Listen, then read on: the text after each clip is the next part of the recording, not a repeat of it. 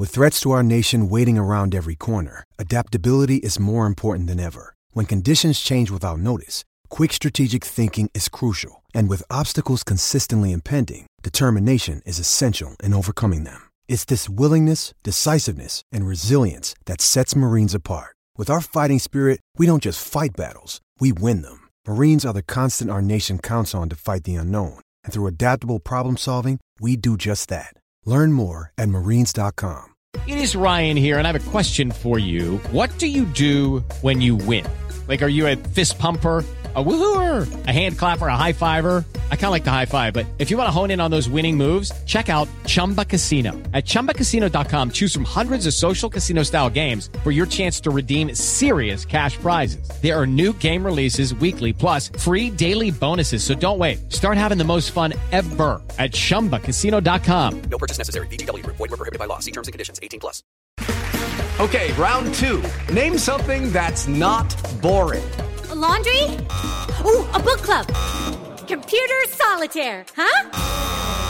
Ah, sorry, we were looking for Chumba Casino. That's right, ChumbaCasino.com has over 100 casino-style games. Join today and play for free for your chance to redeem some serious prizes. ChumbaCasino.com. No purchase necessary. Void where prohibited by law. 18+. Terms and conditions apply. See website for details.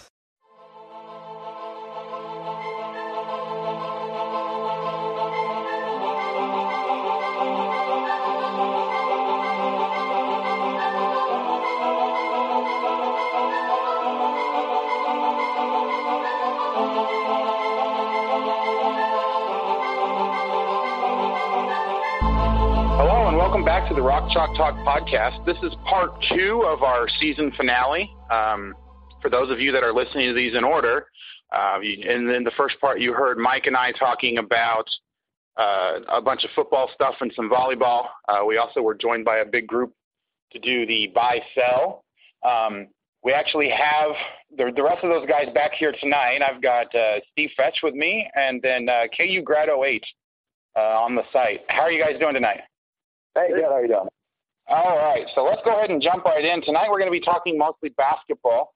The first thing that I wanted to talk about, and this was something that had come up quite a bit back when Svi had said that he was coming back for his senior year.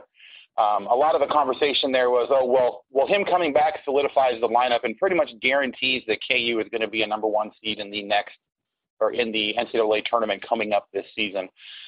I want to get your guys' thoughts on that. Is it one of those things that, barring a huge injury, that we're really expecting them to be a number 1 seed, or do you think that there's going to be enough flux up at the top of the top of college basketball this year that KU may not actually get there? Let's go ahead and start with you, Fetch.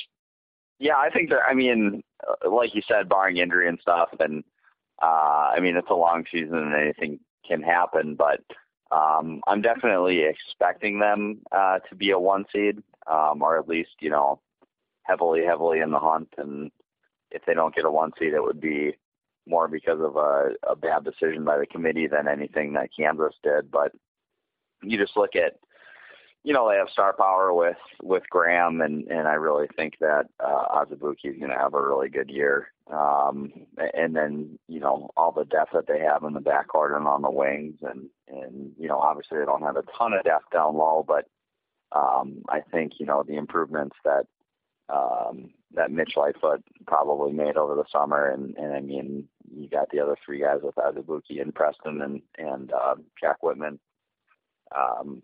4 guys is probably enough. So when you look at the depth that you need to go through an 18-game Big 12 season, and then obviously the non-conference season, they have that. They have, multiple guys who can win games kind of all by themselves with, Graham, and, I think Malik Newman's going to have a really good year too. I know CJ Moore is really high on him, and CJ is a pretty sharp guy, so I'll piggyback off that. And then, like I said, I think Azubuike is going to be. I'd be pretty surprised if he's not first team All Big 12 this year. So when you add that together, I think they definitely are the runaway favorites for a 1 seed. Brad? Yeah, no, I definitely agree. It's not just the returning talent, but just the schedule as well. looking at it, I mean, the non-con isn't really as daunting as it has been in the past. Some of the teams they've scheduled, some of the mid-majors they scheduled that, it might have been a tough game a couple of years ago. It looks like it could be a blowout this season. The game against Syracuse, while that, traditionally you think that'd be a tough game.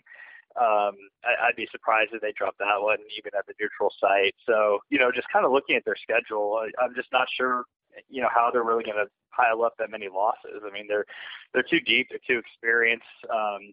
I don't know if it's, 2010, 2008 level of, expecting a 1 seed or even as much as last year, but I would be pretty surprised if, the team fell off the 1 seed line, kind of like what you guys said, barring a major injury or two. They've got shooting, they've got experience. The areas where they're not experienced, mainly the post, that's being compensated for with, really, really high recruits. I like the way the team gels together.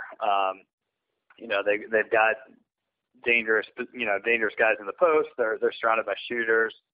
There's guys like, a few breakout candidates. I wouldn't be surprised if Vic took a big step forward and, became a really valuable player for him. And not only that, guys like Graham could shoot a lot better than he did last year. I mean, we've seen it from him in the past. He actually had kind of there were stretches last season where his shooting percentages were really low compared to what we had seen from him before. So I think the team as a whole, they have shooting everywhere. I mean, Newman should be a good shooter. Vic and Speed, we kind of know what we have there. Even some of the post guys, have the ability to kind of step out and hit shots. So, I think the shooting's there, the size is there down low. There's enough experience. You pair that with the schedule not appearing to be too daunting. And I'd be surprised if they had more than, 5 or 6 total losses heading into the tournament and weren't a 1 seed. Yeah, I think my only concern there is I'm not sure in terms of, the depth that we have. I know that we're a little bit deeper coming up this year. I think we're going to have probably about 8 or 9 instead of the 6 or 7 that we were routinely playing. My only concern, I think, is that I don't know that Graham is going to be the kind of player that can play the kind of minutes that Mason did. But I do kind of anticipate that Bill is going to try to play him that many minutes. Not having a guy like Wiggins that can go in there and kind of be the, that linchpin as well, could potentially hurt us. But I think we're going to have more people in terms of rotation that would kind of help us, I think, as more of a stabilizing factor. The thing that I'm not sure about is, looking at elsewhere in college basketball, I think that North Carolina and Duke are probably going to be pretty good this year, both of them, and be fighting for number 1. Kentucky is pretty much guaranteed to get a number 1 just because of all the high-level recruits that they have coming in. And, I know that they're going to have a lot of freshmen, and we've seen them kind of fizzle out before, but more often than not, they are probably one of the stronger teams in the country. I could see Gonzaga kind of carrying over coming off of a national title game. Even though they lost a decent amount, they still have some really good pieces there. And the conference that they're in, I wouldn't be surprised to see them, run the table in there again or come really close to it, getting themselves a number 1. And then a team like Arizona or some team out of the Pac-12 could be challenging for a number 1 as well. So KU may be one of 5 or 6 teams that are legitimately challenging for a number 1. And if they don't have that kind of star who breaks out that is a name, I could see the committee taking a look at that. Also, the other thing to kind of keep in mind is that this is supposed to be the year that they're taking the advanced stats more into account. They're supposed to have that information available now in the committee room starting this year, I believe. And so KU has not really been as good in those advanced stats as some of the other teams. They always, we actually talked about this with Jesse a couple weeks back, that Kansas will come in at, 7 or 8 in KenPom, but get a number 1 seed because of all the teams that they've scheduled that look a lot better because their RPI shoots up at the end of the year. So I could see the introduction of those advanced stats as a more formalized, part of the process of selecting the number 1 seeds as something that could potentially hurt KU. going into this year, especially since the schedule isn't going to be as daunting as we're used to seeing. So I have a little bit of concern there, but if it's coming down to the performance of the team determining that, I think that they're going to be able to perform well enough that, it's basically as guaranteed as it can get at this point in the year that they're going to be a good enough team to be on that one line. So, well, don't forget about the ultimate wild card too. If Missouri's on the 8 or 9 line, KU will be a 1 seed. True. I hadn't thought of that. And if Mizzou is bad enough that the highest they could probably get would be maybe around 10, KU might get bumped down to it too. Right. We don't know what's going to happen. That second, right? Yeah, I mean, they've done Wichita, they've done a bunch of other, 1 and 8. UNC. Right, exactly. They haven't done us any favors in terms of setting up quote unquote interesting matchups. So yeah, if they get a chance with Missouri this year, I definitely see them trying to take advantage of that, especially since Michael Porter's going to be on there. It's going to be a big story for ratings and everything. As much as they say they don't try to set up storylines, they definitely try to set up storylines. So. Yeah, when that Wichita State team was a 7 seed, I was like, when most people thought they'd be like a 4. So yeah, we've seen it before. That could be, an entire other podcast almost talking about how much that they've gotten screwed over. At 10 last year. The committee doesn't really do a lot of teams a lot of favors. It's about setting up interesting matchups, I think, a lot more than necessarily getting the bracket 100% right. So. Yeah, let's do that next time, and also complain about KU getting screwed over too. Yeah, 2007. All right. Any other thoughts, Rich? Well, I guess I think before we talk about the advanced stats and stuff, I'd like to know how much they're gonna take into account. We're still talking about a bunch of 50, 60-year-old dudes who probably aren't going to know what's going on with that, and probably aren't going to want to just blindly follow a thing like that. And with the Wichita State thing, obviously I'm the big Ken Palm person at the site, but when it comes to NCAA tournament seeding or getting in, even you gotta beat some teams for me. I think that I don't think they really got screwed seed wise last year. Schedule teams and beat them before you can make a case as far as I'm concerned. But as that ties in with Kansas, this year's maybe not the year for that, but you look at a couple of years ago when they lost all those games but still got a 1 seed because they played this ridiculous schedule and beat enough of those teams. If they do the same thing here where they don't have maybe the toughest schedule, but they're still playing some okay teams to where their strength of schedule mark on Ken Palm is going to be pretty good, especially thanks to the conference schedule. I think that's going to help them enough to be a 1 seed. Yeah, I'm not really necessarily too concerned about it happening. I just think there's going to be enough uncertainty with the new things being debuted, and there's going to be enough other good teams around the country that maybe that's something that kind of hurts them looking at those advanced stats. And again, we have no clue how the committee is going to start to incorporate those. Just kind of the fact that they're saying that they are, and those aren't necessarily as favorable to Kansas compared to some of the other 1 seeds in the past. That may potentially be a hit. But all right, let's go ahead and move on to our next topic here. And this is actually something that kind of got thrown in.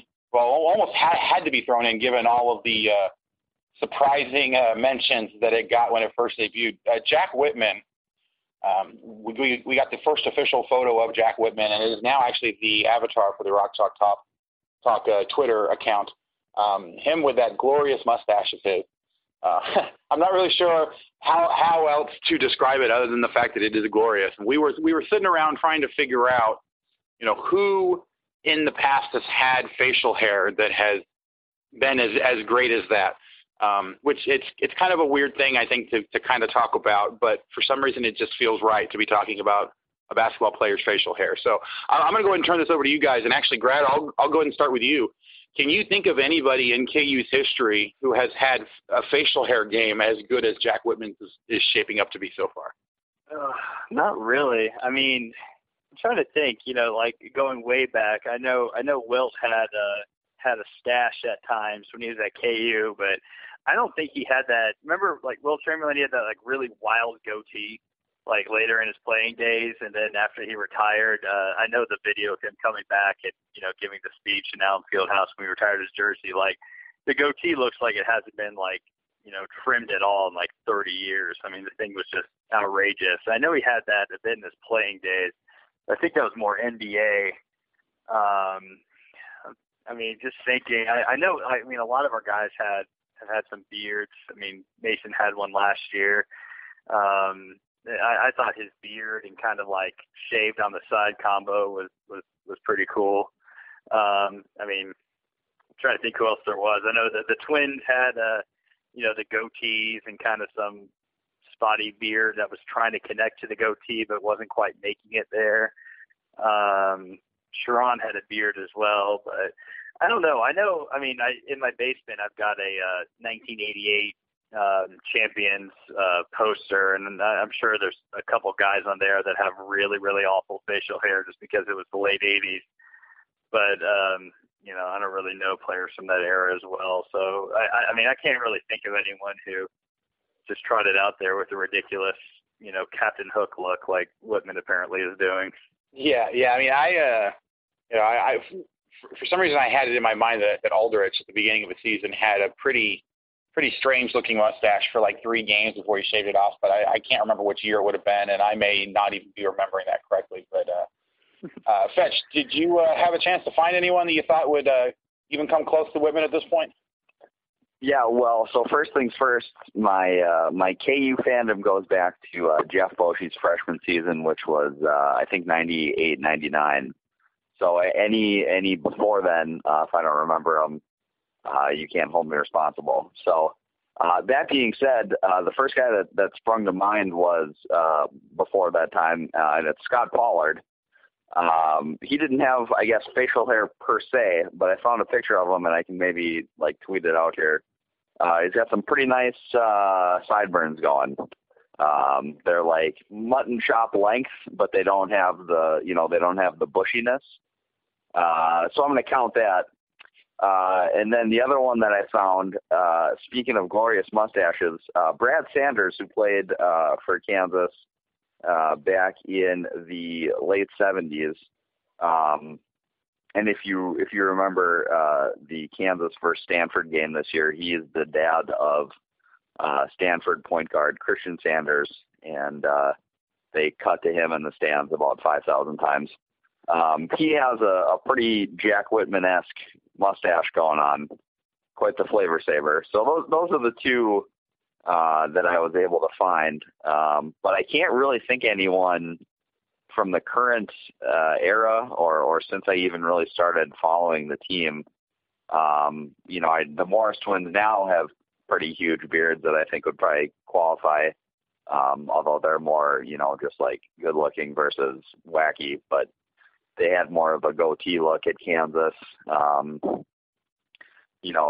Like Joel Embiid is kind of wild, and obviously his hair kind of plays into that too, more so than just his facial hair, but he was a little bit more buttoned up at Kansas. So I can't really think of anyone other than those two, to be honest with you. Yeah, I just found someone, Tony Guy, 1980 for my Google search I just did. He's got a pretty awesome stash and soul patch combo. That sounds pretty interesting. Yeah, I think what we're going to have to do is have to turn this into a post, so we can kind of show these pictures to people and kind of let them take a look for themselves. Maybe we can throw a poll in there or something and can kind of figure out. Perry Ellis had a sweet beard for a while. Who? Perry Ellis. Yeah, that was the other one that I kind of thought of was Perry Ellis, but I didn't think to even actually say anything. It wasn't anything crazy, and it wasn't like unconventional or that would really stand out. But once you say it, I immediately flashback. It was kind of the classy look, which is nice to have, but it doesn't really imprint on your mind very much the way it was set up. So it made him look even older, which right somehow was possible. Right. If I remember right, he didn't have it when he first came, and then he grew it out for his junior and senior year, if I remember correctly. which, of course, made it seem like he had been there for a good 20 years. I certainly think the move is to look for people in like late 60s to mid 70s. Yeah, I was gonna say either then or like the mid 80s would probably be another good time frame to kind of look. So I just know that all of my parents, all the people before then are going to be way too like clean cut and buttoned up and stuff. You know, I just remember right around the mid 80s there, all the old family pictures. There was a bunch of old relatives that had some really strange facial hair. So mid 80s is probably a good time frame to look to. All right. Well, we'll kind of go ahead and leave it there. We're going to go ahead and take a quick break. We're going to come back and we'll get into some further basketball topics. So we will be right back on the Rock Chalk Talk podcast.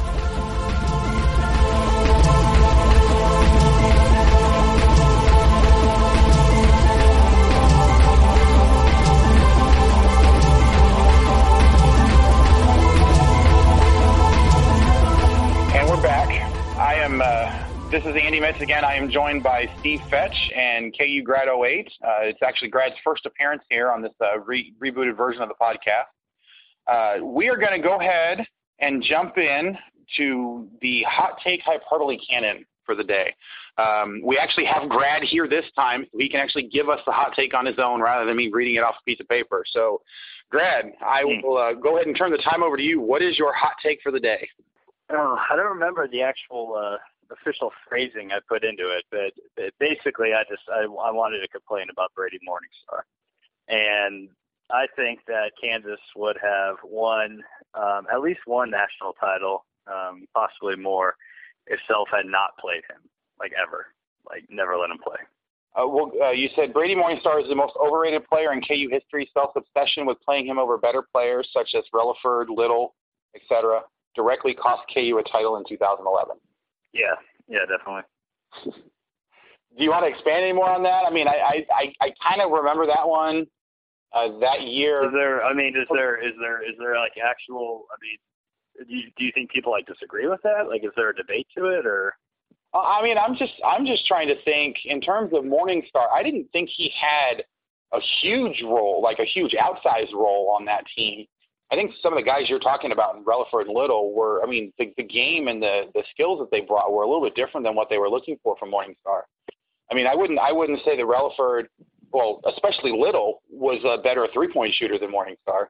And that was kind of the role that he was in there for, was to be a three-pointer. Now, maybe I'm not remembering how that team was set up correctly or what he ended up doing in the tournament with him. But, I always kind of we use Little on a team where we didn't have a lot of three-point shooters.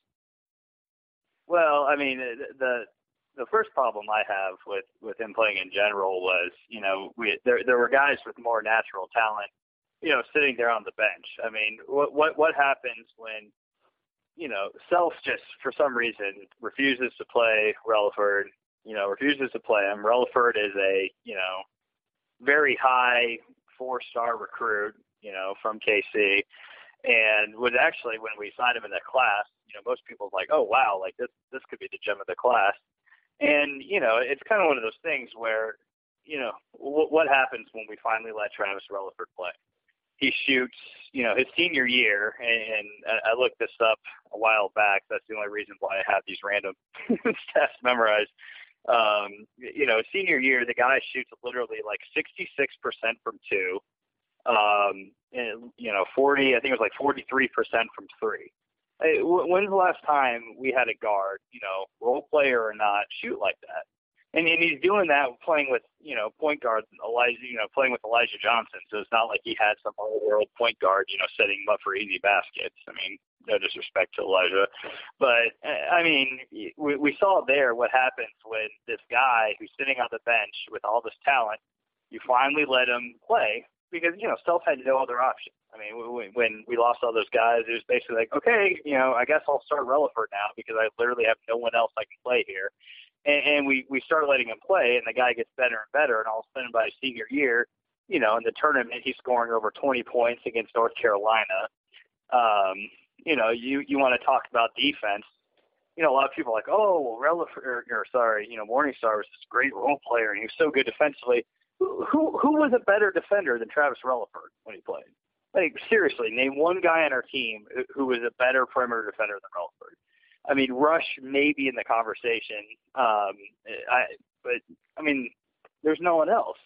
And it's just one of those things that, you know, sometimes you have to identify that this guy has the higher ceiling and play him. And I don't feel like that happened in this case. So what happened in the end? You know, we kept trotting him out there. We play VCU. The guy shoots like 0 for 10 from 3. You know, his vaulted defense doesn't really stop any of their guys from scoring, and we lose to freaking VCU. So, yes, I'm still bitter about it.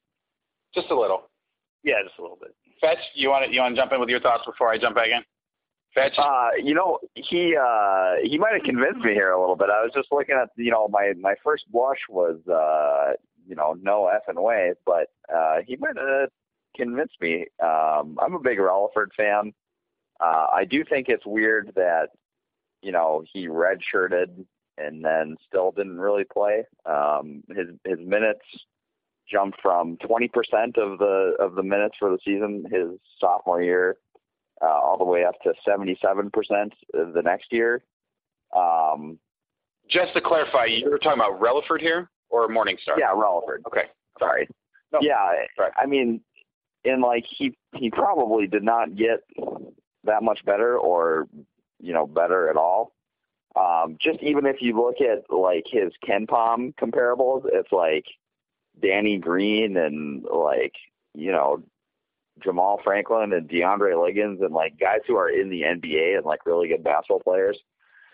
Whereas, I mean, Brady Morningstars are, I mean, not to put it mildly. Although he has a couple. It's like, you know, he has like Daniel Gibson and stuff, but most of them are like Will Spradling and, you know, guys like that who are, you know, fine college players, but not in the same class as, you know, the guys that Relaford's compared to. But I don't know that I think Morningstar should have played less. I mean, he had a good year numbers wise.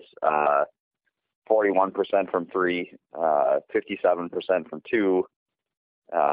Probably turned it over a little bit too much considering he wasn't like a main ball handler on the team. You know, was fine defensively, obviously not as good as Relaford ended up being, but at the same time, I have no idea what kind of defense Relaford was playing in practice. So it's kind of unfair to do that, I think. But I think more than saying Morningstar shouldn't have played as much, I think it's Relaford probably should have played more on that team.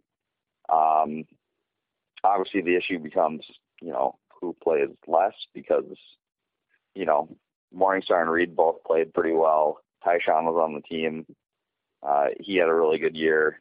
As bad as Josh Selby was, you're probably not going to not play the number 1 recruit, especially because that was, you know, the first time Self had gotten one at Kansas. So probably more of a numbers game than anything else. But I will say that, yeah, if Relaford had played a little bit more, who knows, maybe Kansas does have that title in 2011. Yeah, I think that's kind of where I'm at. I don't think that Morningstar was the problem. It just, I mean, like, I don't think anyone here is saying that Morningstar was, you know, a huge star on the team or anything like that at that point. Like, I guess I don't get the word choice of overrated. Maybe he was overutilized a little bit by Self. But, you know, the other thing we have to remember is that Bill Self has always been a guy that, you know, sticks or is loyal to his long-term players, unless there's a guy that is clearly 100% in both practice and in game situations better than the guy who's already there. You know, we've seen that time and time again. You know, Embiid only got to start playing over Tariq Black because Embiid was clearly that much better than him. You know, we've seen Cliff Alexander was a good example of a guy that came in had a lot of potential but wasn't able to actually displace someone who was already there. So, I mean, that's kind of, you know, Bill Self's MO, and it usually works out. I think this may have been a case where you're right, that Relaford should have played more. But Relaford, I think, is the only kind of example of a player on that team that would have had his minutes taken up by a guy like Morningstar. Little, I don't think that they would have been comparable enough to really say that, well, you know, minutes that Morningstar is in is his minutes that Little has to be out or something to that effect. So, I mean, really, I think that Fetch is right here, that the gripe with that team would have been that Self didn't find a way to get Relaford in more, as opposed to saying that he played Morningstar too much. I think Morningstar played a very vital role for that team. And I don't think anybody was considering him to be, one of the stars of the team. He was kind of the only consistent three-point shooter we had going into the year, if I remember correctly. And so it was kind of just a natural, of course he's going to be playing, he's going to be a starter, he's going to be kind of that main three-point guy because he's the only one we had coming in. And until somebody can light it up and kind of prove that they can take that spot from him, he was going to go ahead and keep it. So, I mean, I don't know that it was Bill Self having an obsession with that. I think that's kind of the way he's always operated his teams, and we've just never really had a guy who then immediately, once the guy before him was out of the way, that immediately just went off like Relaford did. I think that's more a testament to Relaford individually than anything wrong with the team or anything wrong with Morningstar himself. Well, I mean, again, though, an issue I have is, it's kind of what you mentioned earlier, is that often, Self will opt for the guy with a lower ceiling but a higher floor, and I thought that was a clear example here where it's like, okay, Morningstar is solid, he's a pretty good 3-point shooter, knows his role, he'll be in the right position defensively, but you got this guy sitting there on your bench who's like 6'5", just freakishly athletic. And we would put him in sometimes for, you'd see glimpses of him. And I mean, Fetch, you might have the stats in front of you, looking him up. I mean, it's not like his numbers, his sophomore year or so were terrible. I mean, I'm pretty sure when he actually got on the floor, he was still shooting at a pretty high percentage. I do remember he had some bad turnovers here and there. I mean, his ball. Sorry, Dom. I'm gonna jump in here and interrupt here real quick. You're right. He was 38% from 3 and 61% from 2. But I mean, it's like we're talking like 80 total shots. So right. What was right? Isn't great. Because you remember kind of having that conversation, because it was a very similar conversation what we had with Cliff Alexander, saying that, well, we saw him in very limited minutes. Can those sorts of good shooting percentages translate when he takes a bigger role? And obviously it did the next year, that he kept it up and taking on a much larger role. And that kind of made everybody, in hindsight say, well, maybe he should have been playing more. But I think it's real dangerous to kind of say, this particular player should be playing more based off of that small sample size. And we don't get to see these guys in practice. We don't see what Self sees or how he's trying to put his team together, or how the chemistry of the team is working. I mean, there's a lot of stuff that goes on that doesn't make necessarily sense to us because we see only the snippets in the games. So it's hard to really fault Self, I think, especially when he's made a similar sort of call in a lot of situations and it actually ended up turning out okay or turning out better. I think there's clearly a case where it didn't work out for him the way that we thought it should have. And we probably could have gone further in that tournament if Relaford had played a bigger role. But it's kind of hard to fault that on Morningstar. I don't think anybody kind of holds Morningstar in this high esteem as one of the great, KU greats. He was a good role player that came in and played a vital role on a team where we didn't have a lot of 3-point shooters. I don't see anybody kind of holding him up to a higher standard than I think is fair for him. One thing I do think about the whole ceiling floor thing, I think with a team like that, with the Morris twins, who were both, absolute superstars in college, really two of the best players that Self has had. Thomas Robinson came off the bench and had a really good year. Tyshawn had a really good year. With all of that star power, I really do think that, in some sense, taking a guy who, and obviously, we know now that Travis Relaford was more of a steady role player than any kind of superstar, but having a guy that, you kind of know what you're going to get out of, Reed and Morningstar, I think that that's probably more of a good idea than a guy where, yeah, he might give you, 20 points some night, but he also might, disappear some other night too. And I think, there's a lot of things to be said about Morningstar and Reed being seniors too. Yeah, I mean, we have definitely seen Self in the past kind of rely on his seniors to be the building blocks of his teams. And so with a guy like Reed and Morningstar being those seniors and, giving him that starting point, I'm not really surprised that Morningstar played probably a bigger role on that team than he maybe should have, based just on his talent compared to some of the other players. But there is definitely something to be said for, consistency. I mean, imagine if, we thought that Graham should have taken the leadership role over Mason this year. We would not have seen the huge effort from him and the National Player of the Year candidate and all of that if Graham was the guy that took over the team. I mean, obviously, you don't always necessarily want to have your senior lead or your seniors be the leaders if they don't have that quality or they don't have the talent to be able to back it up. But there is definitely something to be said for a team, identifying with its seniors and taking or allowing those seniors to kind of take the burden of the team on their shoulders and run with it in that case. I mean, Morningstar being a senior there definitely, I think, helped to increase his role in that particular team. Again, maybe to the point where, it kept some other talents not being able to get to their full potential. But that's kind of been the MO, not only for Self, but for most college basketball coaches. The seniors typically take on leadership roles in the team to some extent. So, again, it's not something I think I have a huge problem with. And I think that I definitely can't agree with your hot take here because I think it puts a little too much on Morningstar himself as if it's something that he is, he has done himself or people are holding him to be too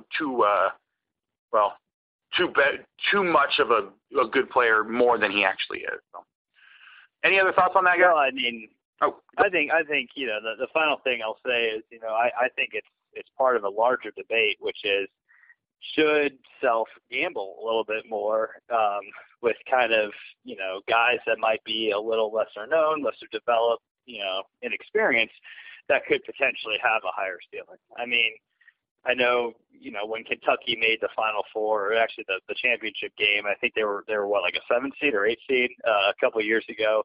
Everyone was like, "Oh my God, where did this Kentucky team come from?" And I'm like, this isn't surprising. I mean, he's got a bunch of 5-star guys, and they're like, "Well, they lost 10 games in the non-con." It's like, yeah, but when you have talent, and talent is only going to get better.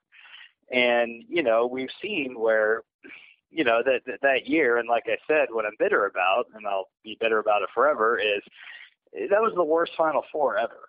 It literally was the worst Final Four ever in probably the history of the tournament. I mean, I'm pretty comfortable saying that.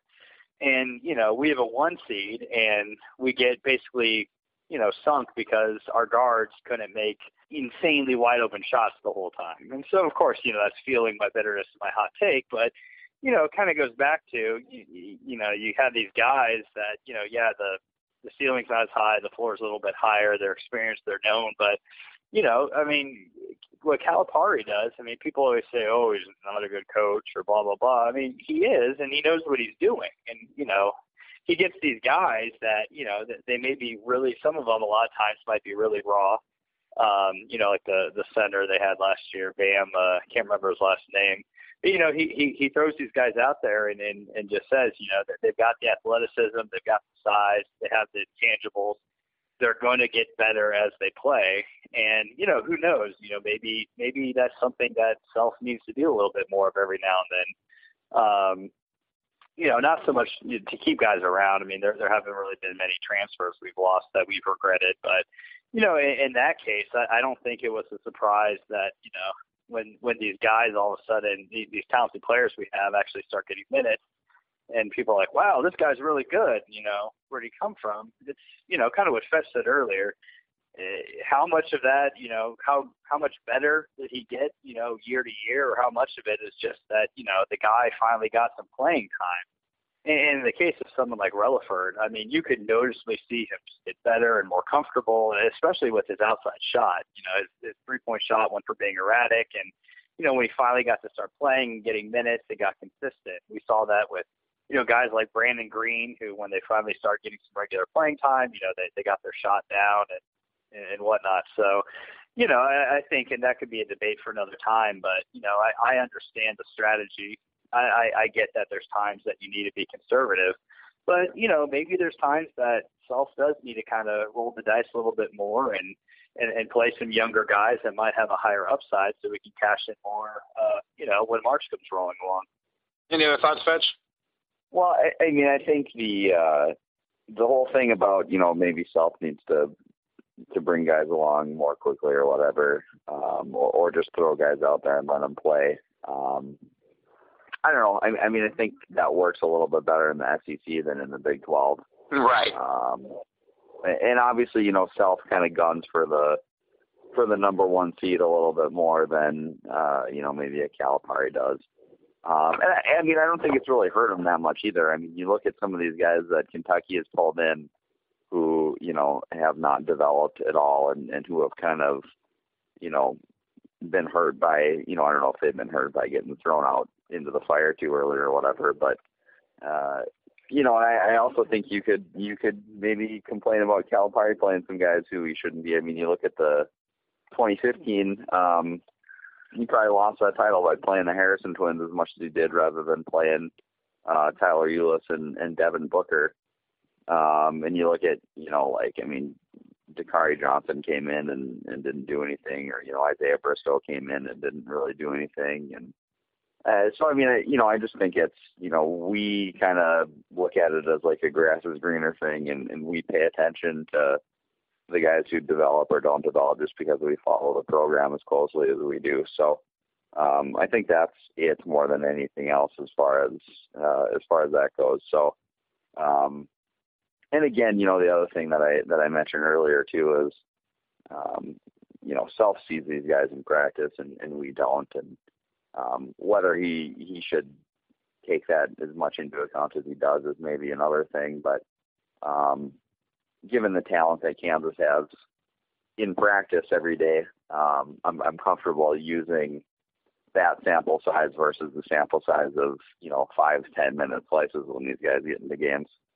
Yeah, I think that's a pretty fair assessment. I also would say that that Self probably has actually kind of trended a little bit more towards playing the younger guys. Embiid was the guy that started playing, immediately when he started to show flashes in practice and then in the games, and he took off. Now, obviously, he's a special talent who was completely underdeveloped when he got here. But those are the kind of guys, and the kind of situations where you can see whether he's willing to just kind of put a guy out there. We had a pretty highly regarded transfer from Memphis in Tariq Black, who was in the starting lineup, but immediately once it became apparent that Embiid was, developing at such a rapid pace, he pretty much took over the starting position there and then ran with it. It's really hard to come into a situation like this and second guess, not knowing as much about the guys that are on the roster. We've seen instances where he has been able to kind of put that philosophy into play a little bit more. But a lot of that really just depends. You have to have a guy who is able to step up that quickly, and you have to have a bunch of other guys that are willing to, or that are able to take that change the proper way. And there's just a lot more that goes into it than I think that we're thinking here. It's not as simple it's not as simple as, well, this guy probably has more talent, so he should be playing. There's a lot of other considerations to take into account there. Whether he's able to utilize that talent effectively over a longer periods of time, whether he's ready to take on that bigger role. There's just, there's a lot of other things that kind of go along with it. So I'm comfortable saying that I think Bill Self knows what he's doing enough that, I'm not really going to second guess him a lot. We obviously have our own opinions based off of what we see in the game, but, as Fetch was saying, there's a lot that goes on in practice that we don't get to see, that I'm sure if we got to see it might in a lot of cases, give us different ideas about what should be happening if we got to see everything that went on in practice. So, all right. Any other thoughts about that, guys? I'm going to come up with a hotter take next time. Yes. We need something to give us a bang at the season premiere that's coming up in August. So maybe we can get you to come up with something football related too, since we'll be coming up pretty close to the football season at that point. So bowl game, book it. Exactly. Now wait a minute, I'm already on record with that prediction, saying that they'll be at multiple bowl games in the next 5 years. So next year's a good time. Oh yeah, right? Easy prediction. I mean, it's almost as easy as saying that Tyshawn shouldn't have dunked. I mean, it's clear. Exactly. But Jesse Newell already said you guys were wrong. All right. Well, any final thoughts from you guys before we wrap up for the night? Should have played Relaford. Yeah, I have one. I've gotten to talk CFL and college hockey the last two podcasts. So tonight it's cricket. Just a quick cricket 2017 update. Currently, the Women's World Cup is going on. They're still in the group stage. The finals are, I believe, the end of July. And also, in September is the 2017 World Cricket League 5th Division playoffs, which is like the really terrible countries. So it's like, I mean, if you guys are soccer fans and you watch, like the minnows of world soccer play, it's kind of the same type of thing. And I've obviously never seen any of them play, but the teams in the running for promotion into the 4th division are Jersey, which is like in English colony north of Spain, Guernsey, which is also an English colony like north of Spain, Italy, Vanuatu, Cayman Islands, Ghana, Qatar, and Germany. So it should be a great time if you can. It's in South Africa, so buy your tickets now. And that's my cricket talk for the week. Nice. Well, we'll be coming back just in time to kind of get a recap from you from how. Yeah, I think that's good. I think I'd like to officially campaign for we'll call it the Cricket Minute, just so it rhymes. I know I go long basically every time I talk, but I'll try and keep it to a minute per podcast of cricket talk. Yeah, can't have too much cricket talk, right? All right. Well, thank you guys for joining me, and thank you guys, the listeners, for joining us on our season finale here. We are going to be taking a break through the month of July, probably coming back in the first or second week of August. We've got a lot of stuff going on for the for me personally, and then for a lot of our guests. So it's a good time to take a break.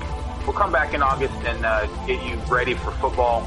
Start talking about that, because preseason will be ramping up there. So once again, thanks for listening, and we will see you guys next time.